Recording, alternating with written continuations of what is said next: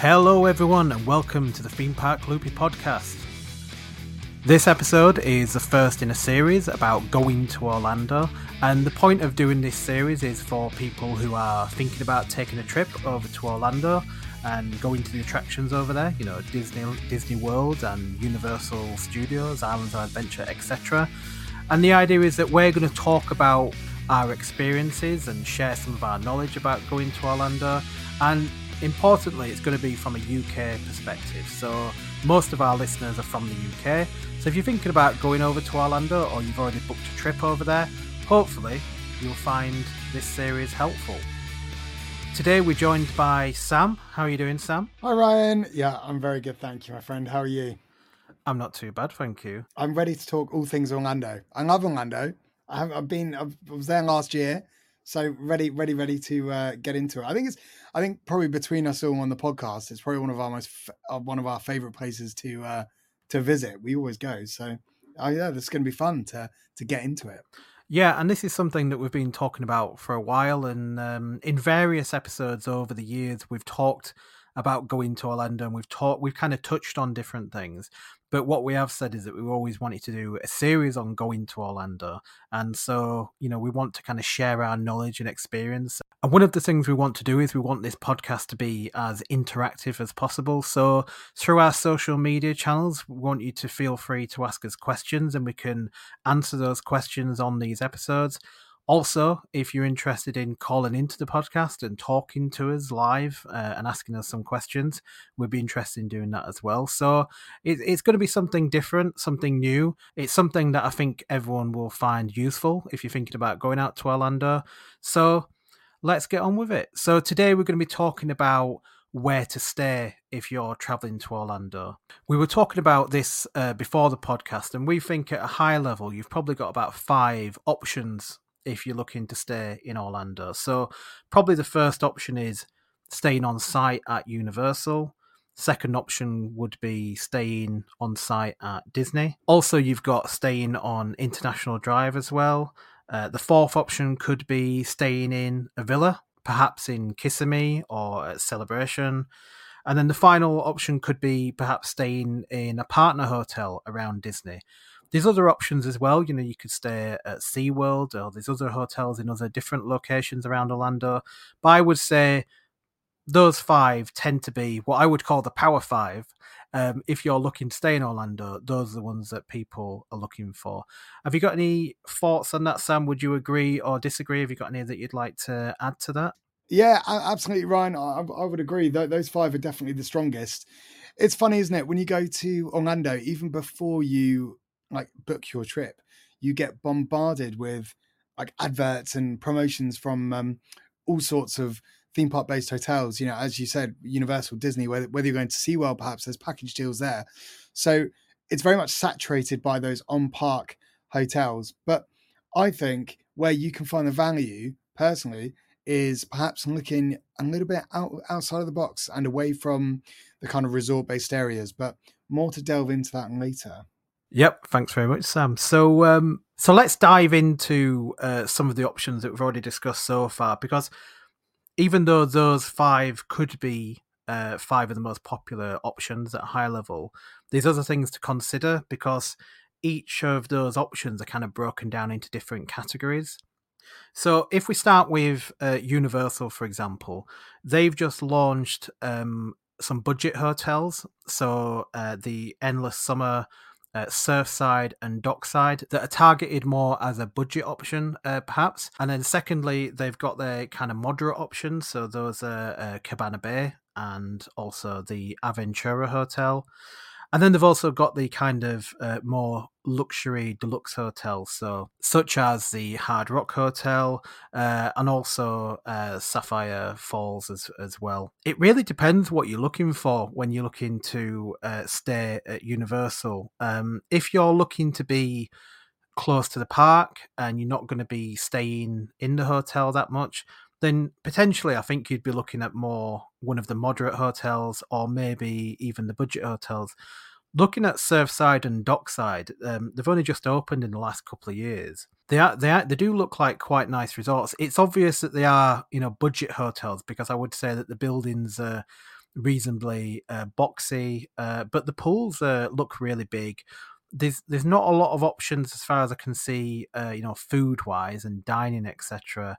But it does look like a pretty good option, I would say. That if you're looking to stay there, the only thing is that it's a little bit further away from Universal because it's actually located where Wet and Wild used to be, at the top of International Drive. So if you're looking for a bit more luxury, but you don't want to pay luxury prices, then perhaps Cabana Bay or Aventura could be a good option. But the only thing I would say is that Aventura is definitely aimed at a more adult audience, I would say. It's a kind of tower, and then it's got lots of food and beverage options on the ground floor. Then it's got a kind of reasonably small pool, and it kind of reminds me of a hotel that you might stay in on the Costa del Sol or something like that. That's what it kind of reminds me of. Cabana Bay. The Costa del Sol. Are you Yeah. really comparing Universal to the Costa del Sol? I'm just saying the type of hotel there is. It reminds me of something that we may have stayed in when we stayed on the Spanish coast over there.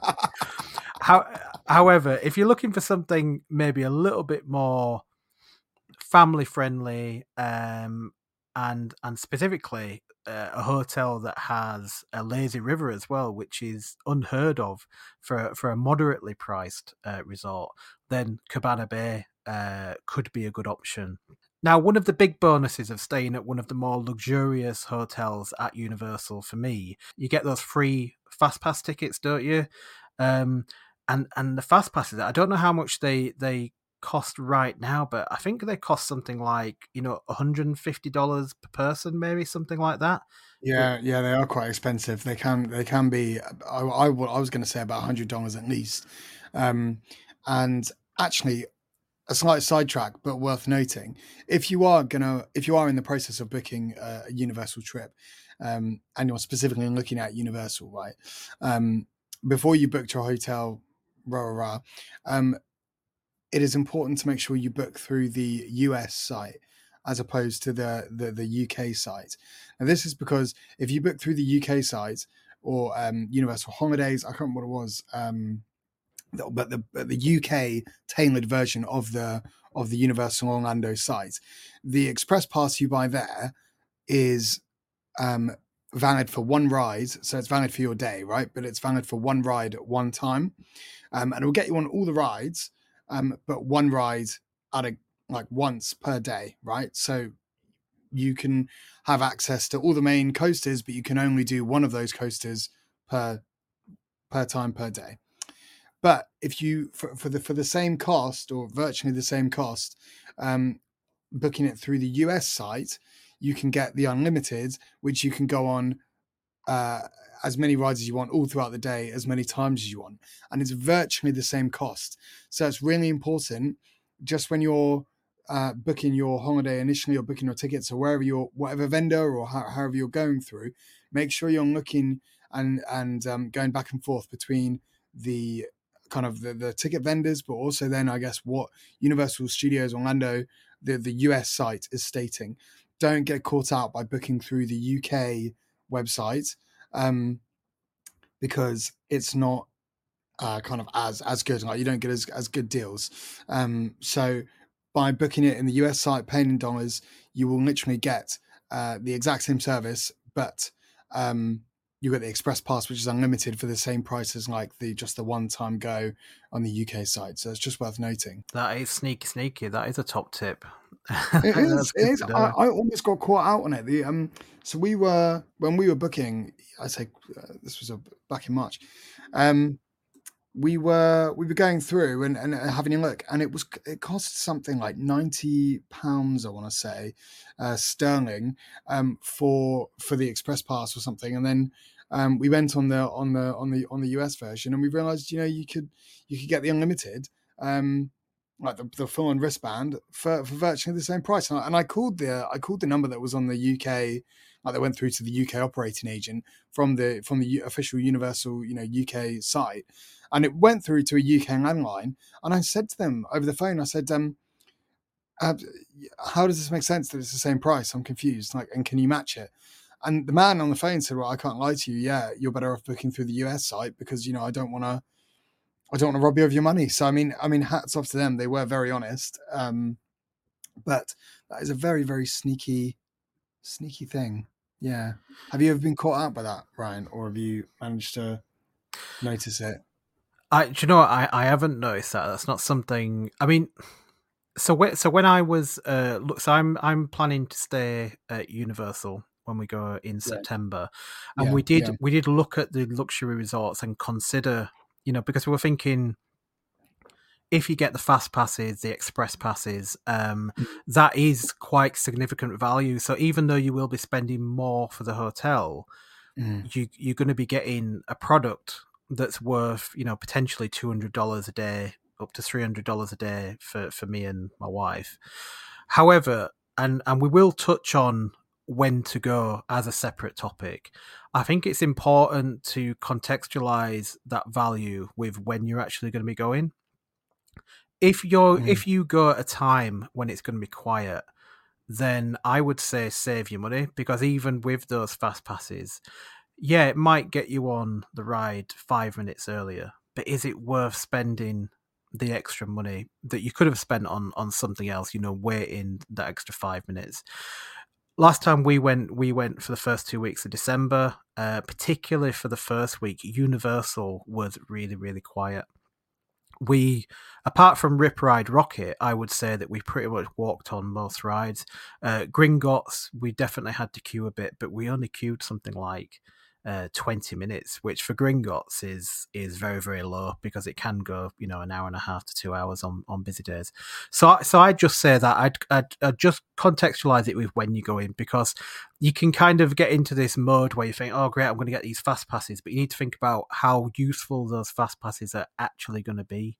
Yeah, definitely. I think I was actually going to say the same thing. I mean, this is again just another tip that that sort of I would suggest, if again, and this won't suit everyone's budget. So I mean, this is just coming from for context. I'm a sort of single sort of dude in my sort of late 20s. So I realize I don't have a lot of responsibility. So therefore, I can afford to to sort of go for this option. But I understand it's not the most budget friendly option.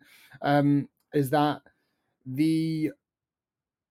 if you are looking at doing both Disney and Universal, it's definitely worth looking at the idea, as you were saying, Ryan, at doing a few days at Universal, staying there. Like if you're going to go to Universal for 3 days, maybe it's worth popping over, staying in the hotel. Let's say in one of the deluxe ones, so you get your express pass, and then you kind of you do your Universal, I guess, part of your trip in one chunk rather than mix and matching with going to Disney days. I know some people like to put Universal days in between Disney days just to break up that kind of Disney bubble. But I mean, it is an option to stay in a deluxe if you can, and then you can also get your kind of fast pass included with that, your express pass, and crack on for those 3 days, and it's all included.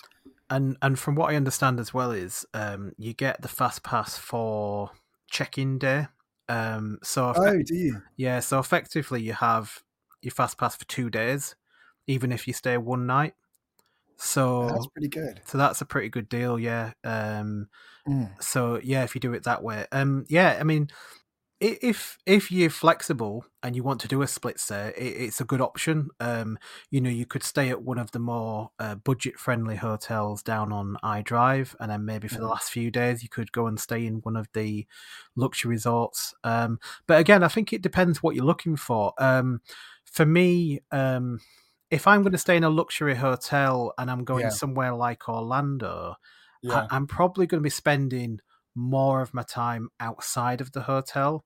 So what am I really paying for? What I'm looking for is a comfortable room somewhere I can get some sleep, probably somewhere that I have the option to relax in, maybe a day or two, but I'm not looking to spend all my time. I'm not going to experience all the restaurants and all this kind of stuff. I'm not looking for that kind of stay. So I think it just depends what you want. And I would argue that if you had small children, they're probably going to want to spend more time in the parks than they are in the hotel, most likely. I mean, apart from the pools, because the pools are pretty terrific at Universal. So it's always a bit of a toss up, isn't it? Because it's almost like the further away. I mean, quite clearly, the further away you get from the parks, the more value you get in terms of your price per room. But that value you don't really understand, in my opinion. You don't really truly experience and understand the true value of having a close proximity room and the cost, and appreciate the value when until you're at the end of a very, very busy park day. You're at the Magic Kingdom, for example. Your legs are aching, your body is aching, you're exhausted. You've done like a 10-hour day in the parks. You're still in your sweaty t-shirt that you've been in all morning, and it's now you're going out with the crowds, and you see everyone either queuing up for these buses to go back to their hotel and property. But again, you went down the budget friendly option, and you went to stay on iDrive, for example. But then you've got the kind of the pains and aches of when you're that tired, having to find an Uber, get into an Uber, get all the way down iDrive, get to your hotel.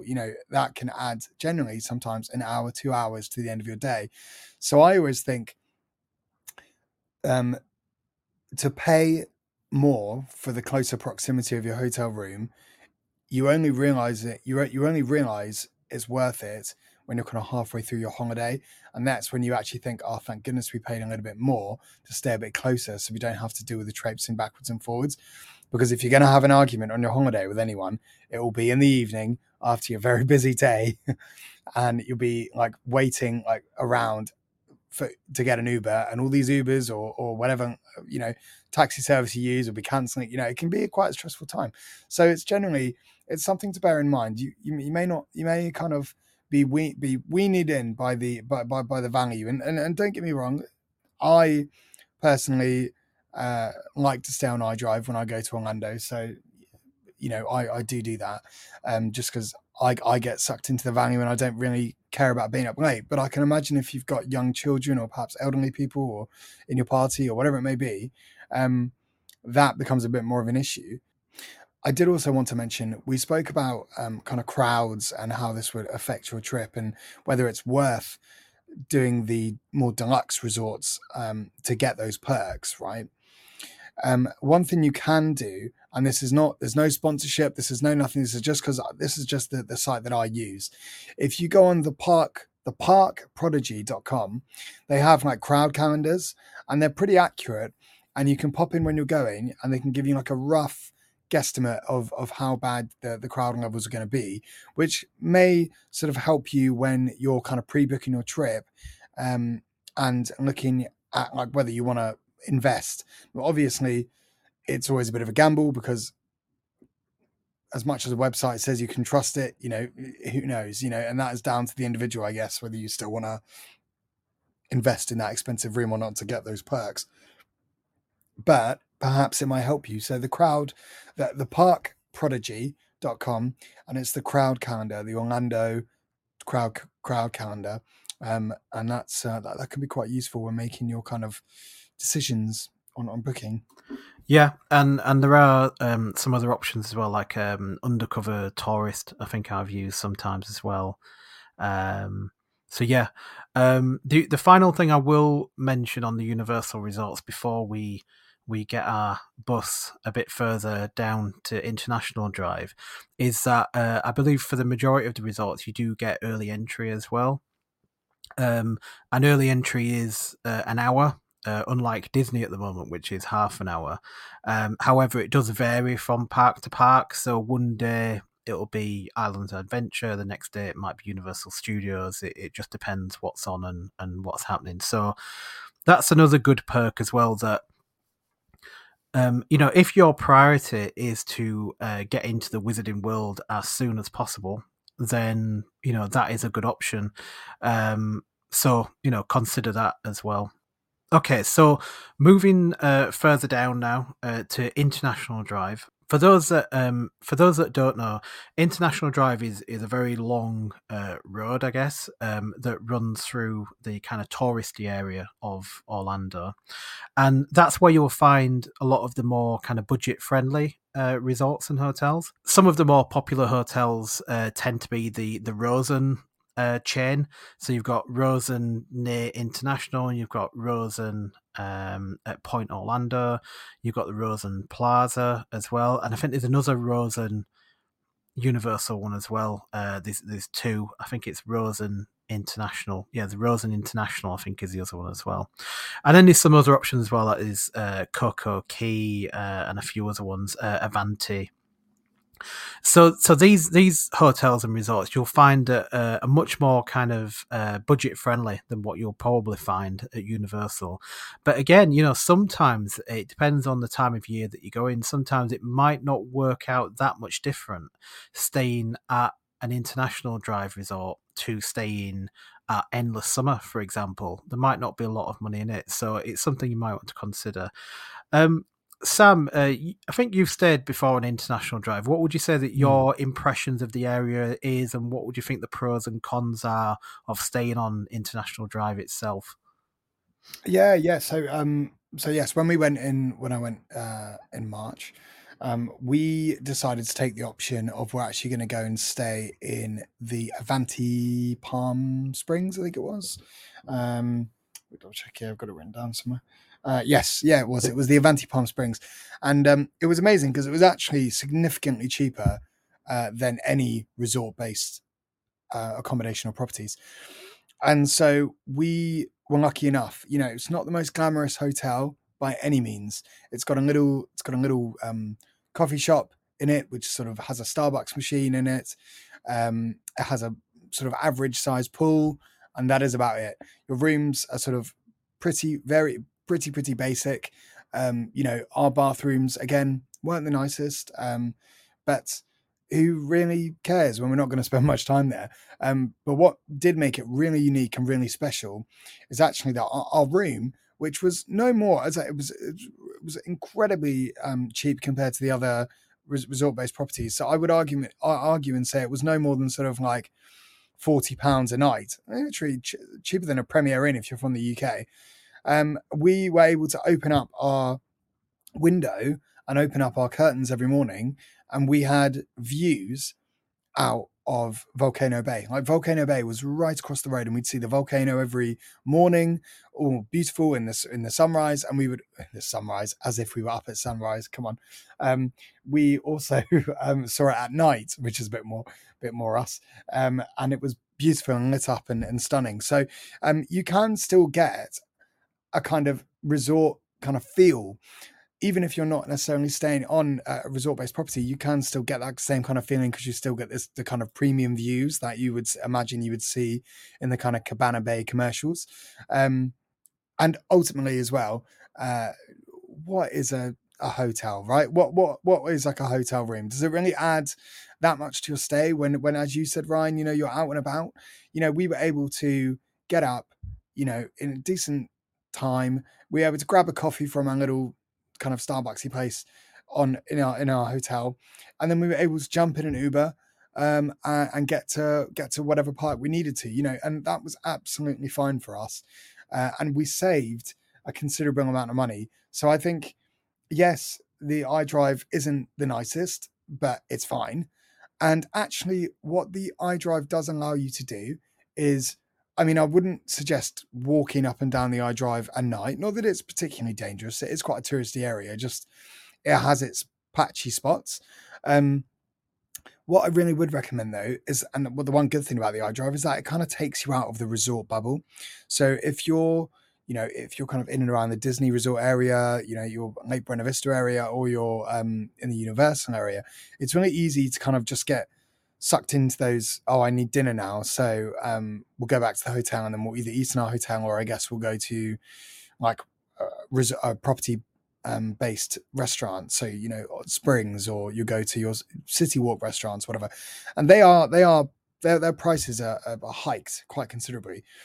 But when you go back to your iDrive hotel, you immediately kind of enter back into the normal world, and you're sort of outside of that your kind of themed, I guess, environment, which has its pros, because it means you can pop down to I don't know, like Olive Garden, or you can pop down to like the Outback Steakhouse, or whatever it may be, like Checkers or Buffalo Wild Wings, whatever your favorite kind of American restaurant is, and you can actually have dinner there, and you get dinner for a heck of a lot cheaper than what you would have spent in resort.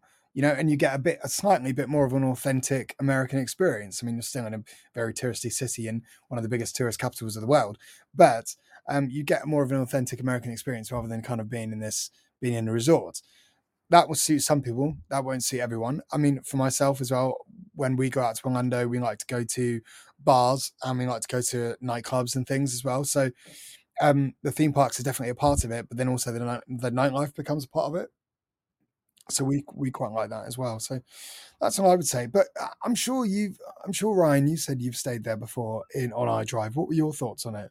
And is it worth the gamble and the price?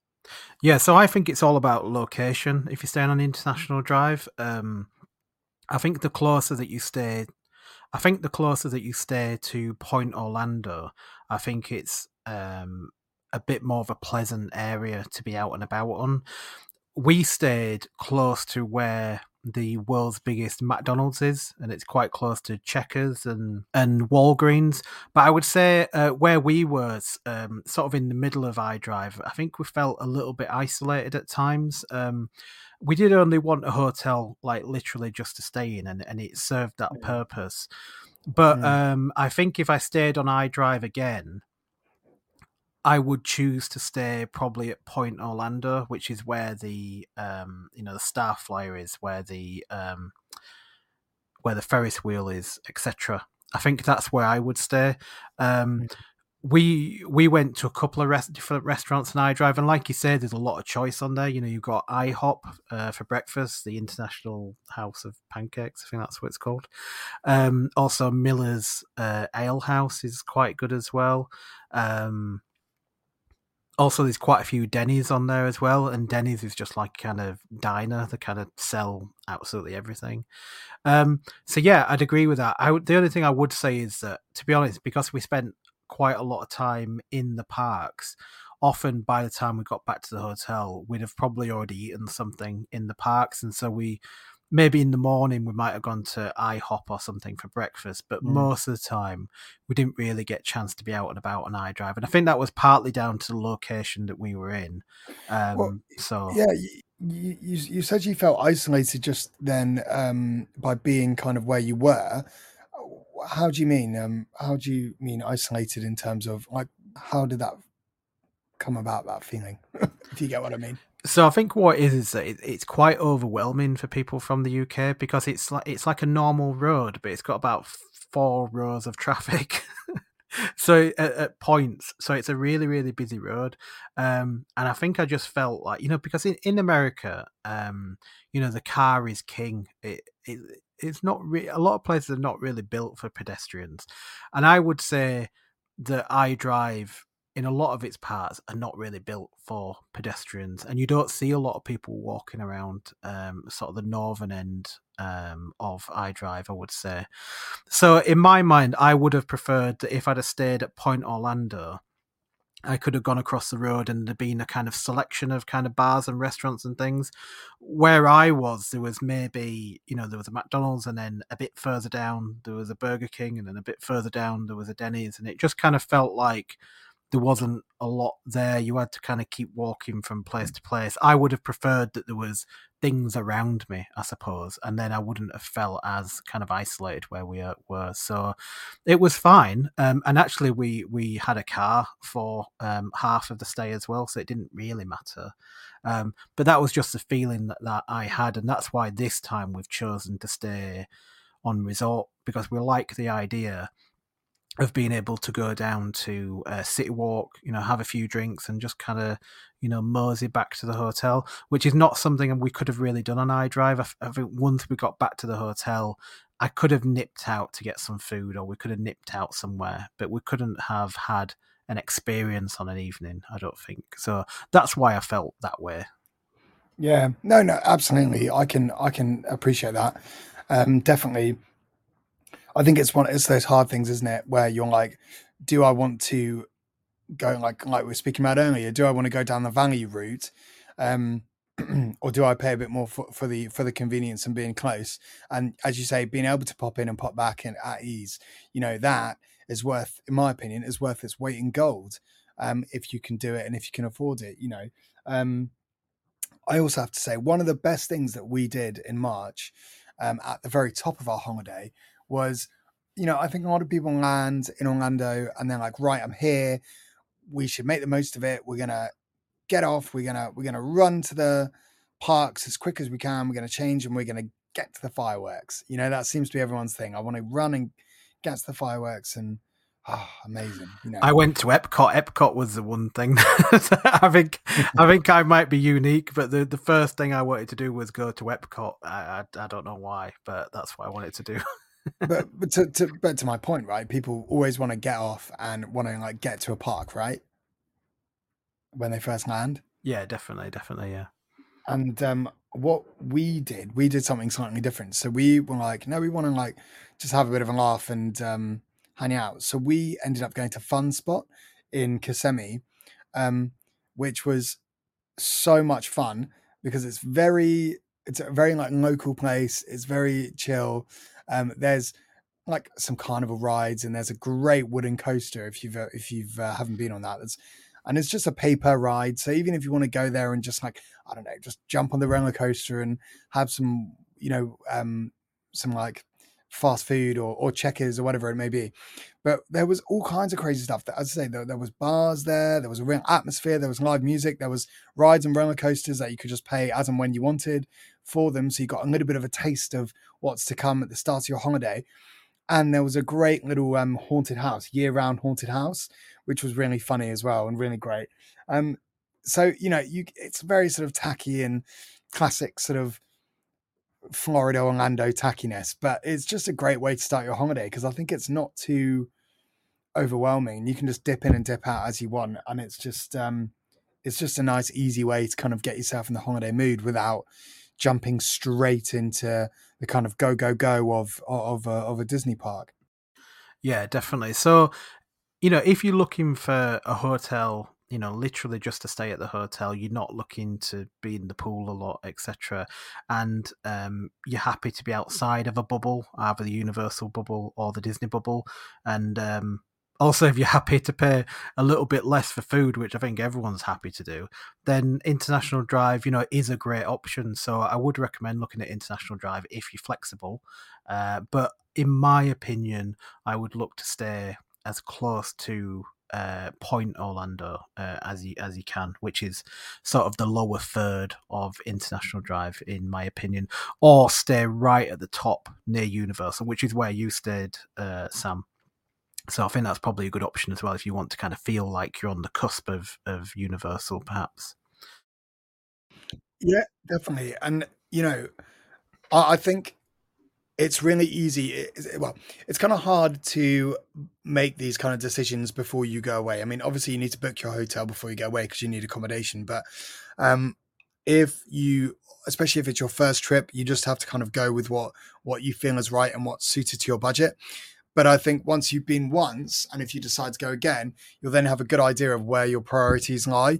Do your priorities lie in value and price and food, I guess, and having options, or do your kind of values and needs rely more on being close to the parks and having convenience?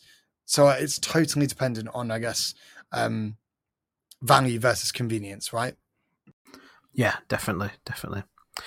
Okay, well, jumping on the Lynx bus and then changing at SeaWorld and getting on another Lynx bus, we're going to head down to Disney World. So Disney World is definitely one of the most popular places to stay.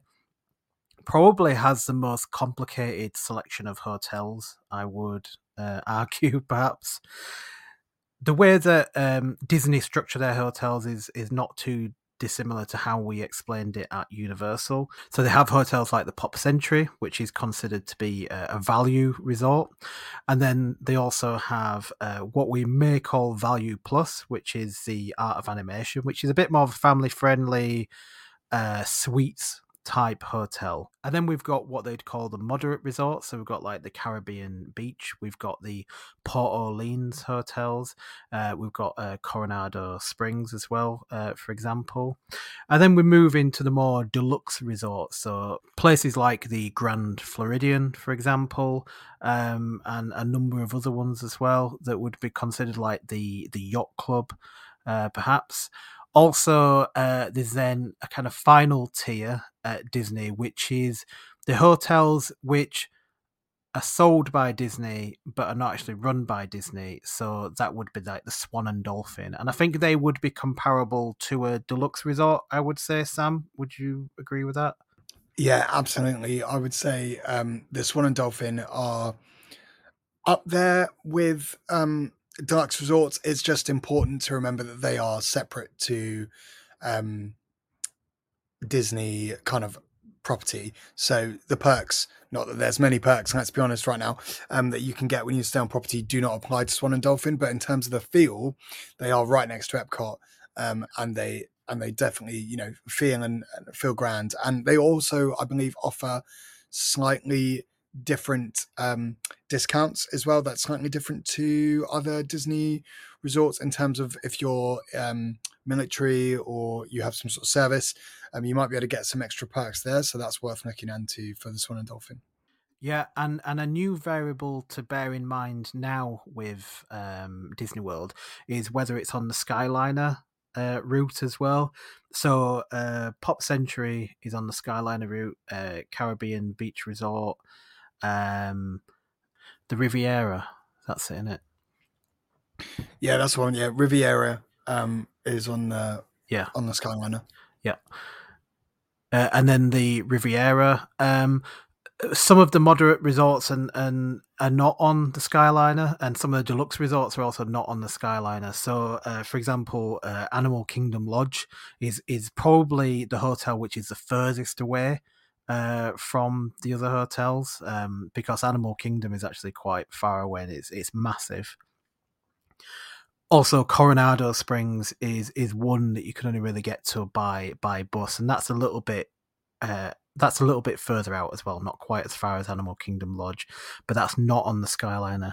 So I think you need to also consider that. I think what's important to you, because even though you do get the free buses around Disney World, and the buses are something that any Disney guest can use. You don't need to be staying on site.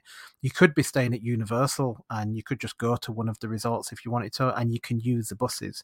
Any guest on Disney property can use the buses. So I think you need to consider that. Are you happy with just the buses, or do you also want to be on the Skyliner? That will all have an impact as well. Also, when it comes to the I'm just trying to think what are the other pop resorts called. We've got music and sports. All Star Sports, All Star Music, All Star Movies, Yeah, Pop Century, Art of Animation. That's it, isn't it? In the values. yeah, yeah. So one thing to also consider is that even if you stay at the value resorts, some of them are closer to the Skyliner than others. So that's something that you might want to consider as well. So Sam, if you were thinking about staying on resort at Disney, what would be important to you, and what would be the decision making process that you would go through? Good question, Rye. So I think if I was looking at booking my next trip, I would most definitely look at where do I want to spend most of my time. So is there a certain park that I enjoy going to more, or was there one that I go to less? Bearing in mind, I'm very fortunate to have been there a number of times. I've also worked with the company, so I've lived in Orlando for a while in my early 20s. So this is coming not from a first timer point of view. So it would be the case of what parks do I want to be near, and how close is it? So as you say, is it near to the Skyliner? Is it near to the buses? Or is there just buses? And therefore, how frequent are the buses? And how close is it to another resort as well? Because that all adds into your factor of kind of getting to the park.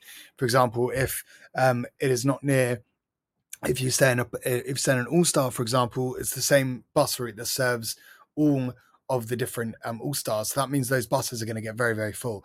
That means if you're staying at All Star Movies, I think that's the last bus out of the 3 to get picked up.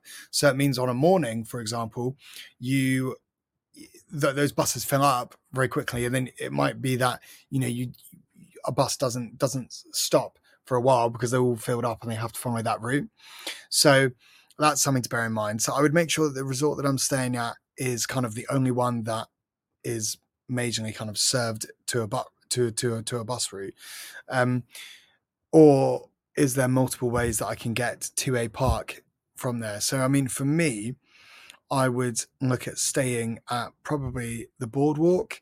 I would say, because I mean, the boardwalk in general has now become a nighttime hub at Disney World. It's one of the only remaining places with, late night bars like Jelly Rolls and the Atlantic Dance Hall, which aren't spectacular, but they're late night venues outside of Disney Springs. And they're probably some of the latest on property. So if you're looking for that, that's great. But then also the fact you can just walk to Epcot. So out of the 3 other parks, that is the only one park that you don't need to get transport to. You can literally walk there. So I think that's a major perk, and I think it's often overlooked and underrated perk as well, because you just don't have to wait in those lines for those buses. And also it's the Skyliner serves that resort as well. I'm pretty sure it's nearby, or you can get the Skyliner from the back of Epcot. So there's that. So you actually have a lot of transport links from the boardwalk. So I would personally factor in where you want to be close to within the resort. Are you more of a Springs family? Or if you don't know, then just look at price as well. But definitely bear in mind when you're going down the value resort route, try and work out which is the last resort to get, which is the first resort to get picked up on that bus route, so that you're always guaranteed to get on a bus first thing in the morning. Yeah, I think that's really important. And also, if there's a particular park that you think you're going to spend more time in for some reason, you need to understand each location where the hotels are. So, for example, the Magic Kingdom, from the Grand Floridian, I believe that you can now walk to the Magic Kingdom. I believe that they've opened that pathway now. If you stay at the Polynesian, that's very close to where the boat is to go to Magic Kingdom. Animal Kingdom Lodge, obviously, for Animal Kingdom. The other one to think about is the Contemporary. What's quite important about the Contemporary is that it's on the monorail loop, and that's quite important for some people as well. So perhaps you're not on the Skyliner route, but you could be on the monorail route, and that's quite important for some people as well. So I would just say do your research, and if you're going to be staying at Disney, get everyone in your family to do a list of the things that they want to see the most, and then I would say that is a good approach to kind of decide where you want to stay.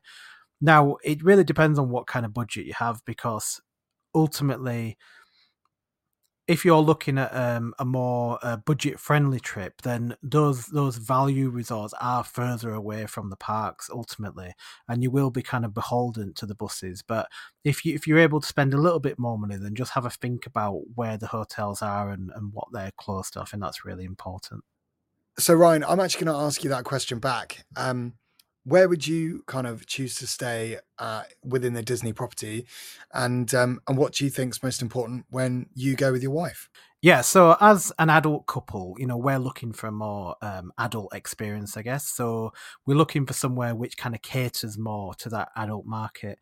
Now, it's kind of a really easy question for me to answer, because I'm a bit of a train geek, and I like the idea of a monorail going through the middle of a hotel. So for me, I would always stay at the Contemporary. Also, there's some really good perks, because if I could afford to, I would probably stay in one of the rooms which overlook Magic Kingdom, and instead of being within all the hustle and bustle, watching the fireworks, I could be sipping a sangria maybe on my balcony and watching the fireworks. So that's something that would appeal to me. Also, I think Contemporary has got sipping a sangria. Yeah. I love that. Sipping a sangria. I don't know if you can even buy that in Florida. I don't know. but I think that'd be really good. Also, I think the Contemporary's got probably two of the best restaurants on site as well. So for me, I think it would be probably the Contemporary, I'd say. It would be California Grill for dinner and then sipping sangria at the fireworks on the balcony. You know me too well. Yeah, and also these. I mean, but if you want a little bit of Mickey Mouse, there's also the oh my god, Chef Mickey's. There's also Chef Mickey's down there if you want a bit of Mickey Mouse as well. So there's options there. Who doesn't love a bit of Mickey Mouse? Who doesn't love Mickey? That's the truth. Yeah, and also it's not too far from. I mean, I like the idea of staying at the Polynesian. I'm not. I would say that the Contemporary for me is above that. However, I do like the idea of going to Trader Sam's. That looks really good. And I'd probably end up spending all my time in there at the Polynesian, most likely. We had a great time. So we went to Trader Sam's a while ago now. And that was actually so much fun. It was our first time going to that bar.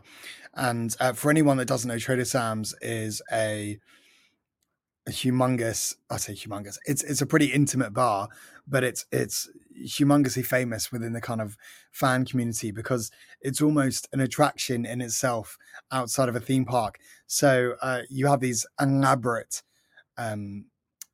themed cocktails, and you're within this incredibly immersive sort of tiki bar, and then with every different cocktail, depending on what you order, a different experience or show happens or something. So it's really, really fun to go to. It's definitely really pricey, but it's worth remembering that you do get to keep the souvenir cup that your certain beverage comes in. So it is worth going just to experience it. I would also say the breakfast there is really good. We did the character dining breakfast there with Stitch and with Mickey and things, and that was great. So yeah, I would recommend those two things at the Polynesian. But yeah, you've got to do. I mean, Ryan, you're going out there soon. You've got to do Trader Sam's. You've got to do it. It's so much fun. Yeah, and I think one thing that we didn't appreciate when we went last time was that just how big Disney is, and it's more than just the parks; it's the whole resort, and there's things to do and things to see, even at the resorts, at the hotels. And like you said, Trader Sam's at the Polynesian, California Grill at the Contemporary, and so on. Or you could go and make s'mores at the Wilderness Lodge, and things like that. I think people don't also factor in. I think sometimes it's a bit of running a race when you're doing an Orlando holiday, and actually people don't really realize, again, until you're about halfway through, just how knackering it is and how exhausting it can be. So I think that's when the heat gets to you and people start to feel faint and the arguments happen and such. So I would really suggest, especially if it's your first time, factor in rest days. Like even if you have days where, like a couple of days throughout your holiday where you don't have a park perhaps scheduled, but you have like a late sort of morning breakfast or something, and then you kind of just decide what you want to do in that evening. You go to Springs for like a mosey without any major plans, or you go to a resort and chill by the pool and take it easy. Like, as much as it seems to us, I guess, being Brits, like you're wasting a valuable 24 hours where you could be running around the theme parks, you will be so much more kind of rested and be able to kind of continue your trip than being exhausted, because it really will, the heat and the exhaustion will get to you. Did you ever find that, Ryan? Like, did you ever do trips when you did like 14 days or however long you were going for, where you would go into a park every single day and then you started to feel it? Yeah, so we did 14 nights, I think it was. But yeah, it really got to us probably on our 10th day, I would say. And I think I said in our last episode, we went down to Busch Gardens, and I didn't really appreciate how far away Busch Gardens is. And that really took it out of me. So yeah, really important to have the rest days. That's one of the reasons why we've chosen to stay at Universal this time, is because of the amenities that are on resort. So if we want to have a lazy morning, in the pool, then we can. Some hotels the experience isn't as good as at other hotels, and also that it'll be a short walk over to the park. So if we're just feeling lazy one day, we can have a morning in the pool. Maybe then we could go into Volcano Bay in the afternoon, or we could have a walk over to City Walk, or maybe we could just pop into Islands of Adventure and ride around on the Hulk or something, So, yeah, I think rest days is really important. But I think that's something we'll probably bring out a bit in a future episode. I think we'll include that in our miscellaneous top tips, perhaps, and something that's really important that you need to factor in. Something that people don't really think about, because when you get off the plane and you're just full of energy and you just want to do things, it just catches up on you, and then you just get to a point where you're just so tired and you just don't want to do anything apart from watch TV or something. But you haven't paid all that money to go out there and watch TV, so just pace yourself. Go to the Magic Kingdom one day, then say, do you know what, today we'll go down to the boardwalk, we'll have a bit of a walk around, maybe we'll go and check out Wilderness Lodge, maybe we'll have a ride around on the Skyliner, and then we'll go for dinner, and then maybe we'll go and spend the evening in Hollywood Studios or something. Don't feel like you need to go to a park and just hit it hard all day. I think that's a big mistake that you can make. And especially at Disney, you don't have to do that because there's so much to see, around the resort as well. So yeah, I definitely agree with that. Once you start looking for those kind of things to do, as you've done, kind of within the resorts themselves or perhaps outside of the theme parks, you start to really appreciate the kind of small things that you find that are for guests or that are great experiences that you can have, that you're like, oh my gosh, I can't believe this would even exist at Disney World. Like going to check out the one of my favorite things is on Fort Wilderness at Disney World, going to check out the horses and doing the Hoop-to-Doo review, or even just going for like a run around or having a picnic as well. That's one thing you can do at Fort Wilderness. That's really cool. Or going to the Polynesian and just chilling on the beach by the lakes, or things like that you don't necessarily think about that are available at Disney World outside of the theme parks, but they really are.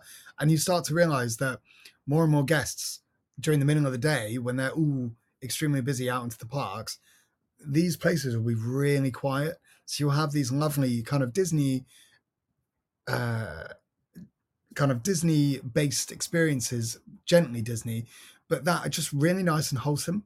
Like, who knew you could go kayaking in Fort Wilderness, and you can literally have a guide and you can go kayaking down Fort Wilderness and go and you can see Magic Kingdom from the river and things. It's lovely. It's just so nice outside of the theme parks to do those kind of things. Yeah, definitely. So I definitely recommend, if you're going to stay at Disney, just make sure you do the full experience. Don't just go to the parks and just hammer the parks.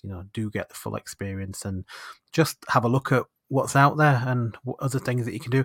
Also, sometimes at resorts you'll find sort of special snacks and different types of food that you can find. Animal Kingdom Lodge, they've got certain things you can only get there.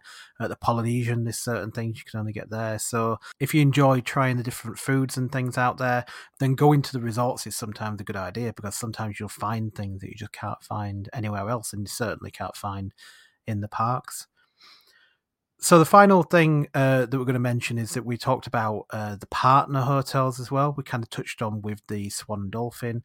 But there's hotels that kind of surround the Disney area or are within the kind of Disney area.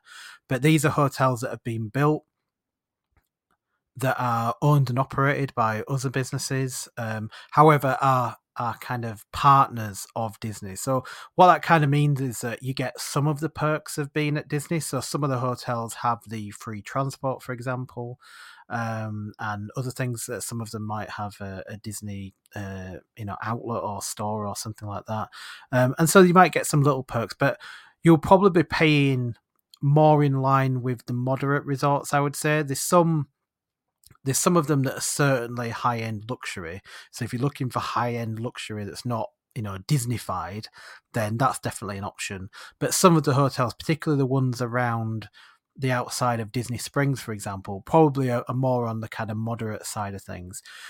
I think that's probably a good option if you're just looking to stay close to Disney, but you don't want to stay in that full Disney bubble.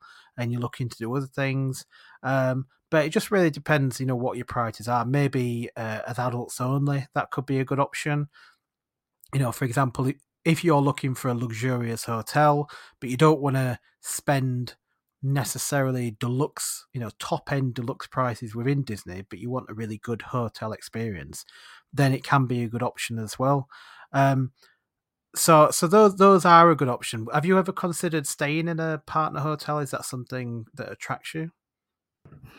Um, uh, Personally, for me, no, not really, and I'll tell you why. Um, because if you're gonna do it, if you're gonna stay on Disney property, you might as well stay in the film and have the full experience. Um, I I don't believe actually that the partner hotels are. I know they can be a little bit cheaper, but I don't know if that they would be that much cheaper that they would warrant just not having the full Disney experience. So for me personally, that wouldn't be necessarily my kind of choice. But I can understand if you don't want the kind of families and kids and you want something completely removed but still be in the area, that's the choice. So that would be the only justification in my mind as to why you would choose a partner hotel rather than the value, because I don't believe they're that much better. But again, that's just my personal preference. What about you? Do you think, I mean, I know you've said that you're staying at Universal, but are you purely staying at Universal during your trip, or are you actually staying at a partner hotel as well when you kind of head over to Disney, or is Universal just your kind of base? Yeah, so we've booked it as a package this time with flights as well. So we're just staying at Universal. But I think I would consider staying at a partner hotel, but I think it'd depend on the kind of price differences. Because I can see a lot of benefits staying very close to Disney Springs, because you can hop on the transport and you can get around easily. And if it is cheaper than staying at Saratoga Springs, for example, it could be a good option, and especially for us as adults without kids. Um, Perhaps some of the hotels would be a bit more adult friendly. The other thing I would say is we had a look at some of the partner hotels, and I went into one of them. They feel kind of more like conference hotels, so hotels that you might go to when you're on a conference. The one I went to, it had this gigantic conference center attached to it. It was just gigantic. Um, it kind of reminds me of staying in a hotel that I'd stay in, with work or something like that. So yeah, I kind of agree that if you're going to stay at Disney, just stay in a Disney hotel. In my opinion, but certainly, there could be a lot of benefits to staying in a partner hotel. Yeah, no, absolutely agreed there, Ryan. So the other one that we mentioned as well is staying in a villa. And that is a popular option for a lot of families. It's something that my wife's done as a child. It's something that my wife's done as a teenager. That she went out there with a family and stayed in a villa. And if you go in, as a large family group, that can be a very budget-friendly option. Perhaps staying in a villa. Probably the most popular areas to stay in would be Kissimmee and Celebration, I would say. But really, what you'll find in Orlando is that you'll find that there's lots of kind of gated communities that have villas in, and those tend to be the most popular places to stay. Now, I would say you need to kind of be careful with villas, because if you book villas as a package through like Virgin, for example, if you choose kind of the lower end type of villa, you don't get to choose actually which villa you're going to be staying at. So it's a little bit potluck. You only know that you're going to be staying in a villa in a general area.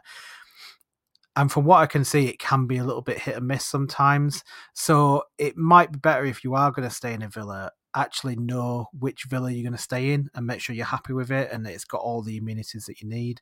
I would say that as a rule of thumb, when you look at the villas that are over there, generally they'll be, probably more like a bungalow, or sort of a, maybe a smaller 2-story type house, but, it'll have a big drive and it'll be quite wide.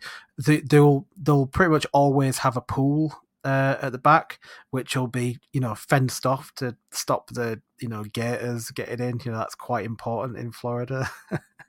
Or you can stay in condos as well. I think that's an option, which is basically a flat, I suppose, is staying in an apartment. That's an option as well, but it's not something I would probably choose to do. So that's definitely an option, staying at a villa. But what I would say is that all the options that we've talked about so far, I think you can definitely do without hiring a car. I would say that if you stayed in a villa, I think you would more than likely need to have a car, because you're more than likely to be a bit further away from some of the parks, and you probably need to kind of drive around. Also, if you stayed in a house self-catering, you need to be able to get to Walmart, and you need to be able to get to other shops and things like that. You're probably going to need to drive around. So that's the only thing I would say. But what you need to really consider is that hiring a car, especially if you need a larger car like a minivan, if there's more than four of you, for example, you're also going to be paying for parking. And at Disney, I think it is now something like $25 a day. Is that right? It's quite expensive these days. Yeah, it's about 25, which is extortionate. I mean, it has gone down. So I believe annual passes now are annual pass holders are now getting free parking, which is good.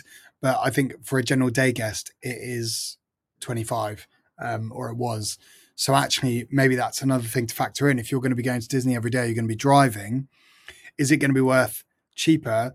Is it going to work cheaper? Sorry, to buy an annual pass for the duration of your stay, and then save on those park tickets, and also save on your parking as well.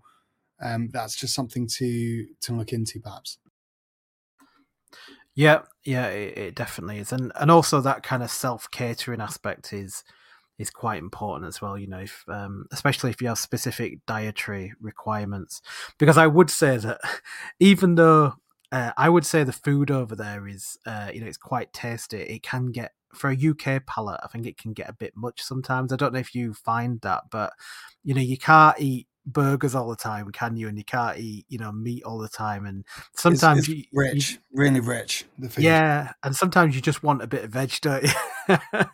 You just want, we found when we went to Olive Garden, we were so excited by the fact that you could get green beans and broccoli just as a side. I think we ordered like 2 sides of veg just each, because we hadn't seen a vegetable in like in the space of 10 days or whatever. It was really exciting.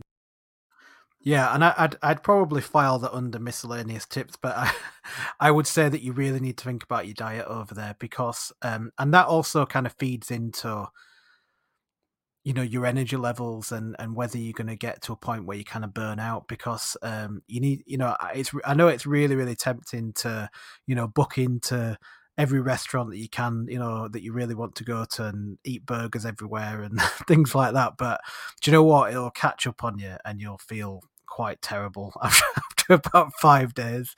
So yeah, just have a think about that, and maybe plan out, and just make sure you're drinking plenty of water as well. That's something we didn't do enough of. So that's quite important as well. We set, we put an alarm on our phone every half an hour, which is quite annoying. But what it does is it reminds you to constantly drink water. So it goes, oh, this is like half an hour check, right? Take everyone drink like a cup of water. Or if you're going to sip throughout the day, just make sure you're continuing to sip. Yeah, because it can, hydration is, don't wait, hydrate. You know what I mean? Because if you're thirsty, it's already too late. I like that. I'll remember that. Yeah, that's a good tip. All right. So to sum up, then, we've gone through over, the Power Five, as we've called it, of some of the key places that people like to stay. But there are other options as well. Particularly staying at SeaWorld. There's a hotel at SeaWorld. I think there's a couple of hotels around SeaWorld, you can stay at, and they're nice hotels as well. So we're not saying these are the only places to stay, but these are some of the key places that people like to stay. So to sum up, I would say, Sam, that overall, I think it just depends, what you're looking for out of a trip. There's no perfect or right place to stay at. It really depends on your circumstances. Are you looking for a resort that you want to experience a bit more? Are you looking to have more rest days, or do you just want somewhere to lay your head? I think it really just matters on your personal preferences, really. Yeah, I couldn't agree more. I think the nice thing with Orlando is that there is, that there's something for everyone, isn't there, Ryan? It's lovely that you have that flexibility there, and I think whatever you choose, you're still going to have a great time in the parks. So always remember that wherever you choose to stay, you're only going to be staying there for a little amount of time. So that's always one thing, and you'll never spend as much time in the hotel as you think you will. So that's something to bear in mind. But yeah, happy hunting, and shop around. That's what I'd always would say. Definitely shop around. Okay, great. So we hope that you've enjoyed listening to this episode. I feel like it's been a bit of a information dump, but hopefully it's been reasonably entertaining.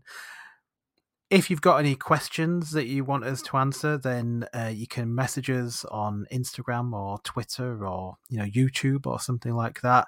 Like I said before, there is going to be an opportunity if listeners want to call in and we can have a chat. So if you've listened to this and you're just more confused than ever about where to stay, then if you want to call into an episode, we can have a chat about your personal preferences and see if we can help you find that kind of perfect place to stay. Perhaps I feel like at the end of this, Sam, we might become like travel agents or something. I'm not sure. Yeah, we'll set up the theme park loopy travel company, and it would the theme park loopy travel company, making you loopier by the vacation. Yeah, and we'll provide you with only just burgers and Malaysian curries. Just burgers and Malaysian curries. And if you book now, you get a free keychain. Oh, yeah. Yeah, that would be good. Okay, so like I said, you can find us on Twitter, find us Instagram, find us on YouTube. If you're listening to this podcast on a podcast app, do subscribe or follow the podcast because that really helps. Also, it's really nice to see how many people are following the podcast. I was saying to Sam before we recorded that over the last year we've seen quite a big jump in the amount of people that are following. So we really appreciate that, and we're really thankful. I feel like sometimes we've been doing these podcasts and it's been quite therapeutic for us, to have a conversation with each other. And so I'm just glad that other people are listening as well. And hopefully you're finding it entertaining and perhaps useful. Perhaps. I would say that this podcast is so much of a kind of a theme park therapy session where we just get to geek out all together. And no matter who joins us, we get to talk shop for a little bit, because I don't know if you're listening out there, if you're listening to this, sometimes I'm sure you can relate to it. It's hard when you're an enthusiast and you see all this exciting stuff online, or maybe you go home and you're researching some bits, or you're listening to a podcast and you're like, oh, that is so exciting.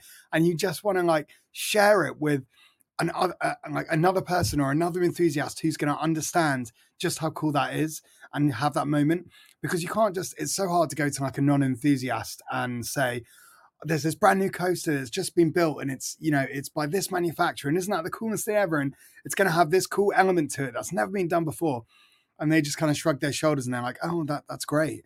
So if you're an enthusiast and you're listening to this, I'm sure you can appreciate when you do get together with other enthusiasts, or even you listen to us babble on enthusiastically about our worlds and our industry that we love, then hopefully this is just as rewarding for you listening out there as it is for us, because this is just us talking shop and having a great time, really. So thank you for listening, and thank you for being a part of it. Really, really, really do.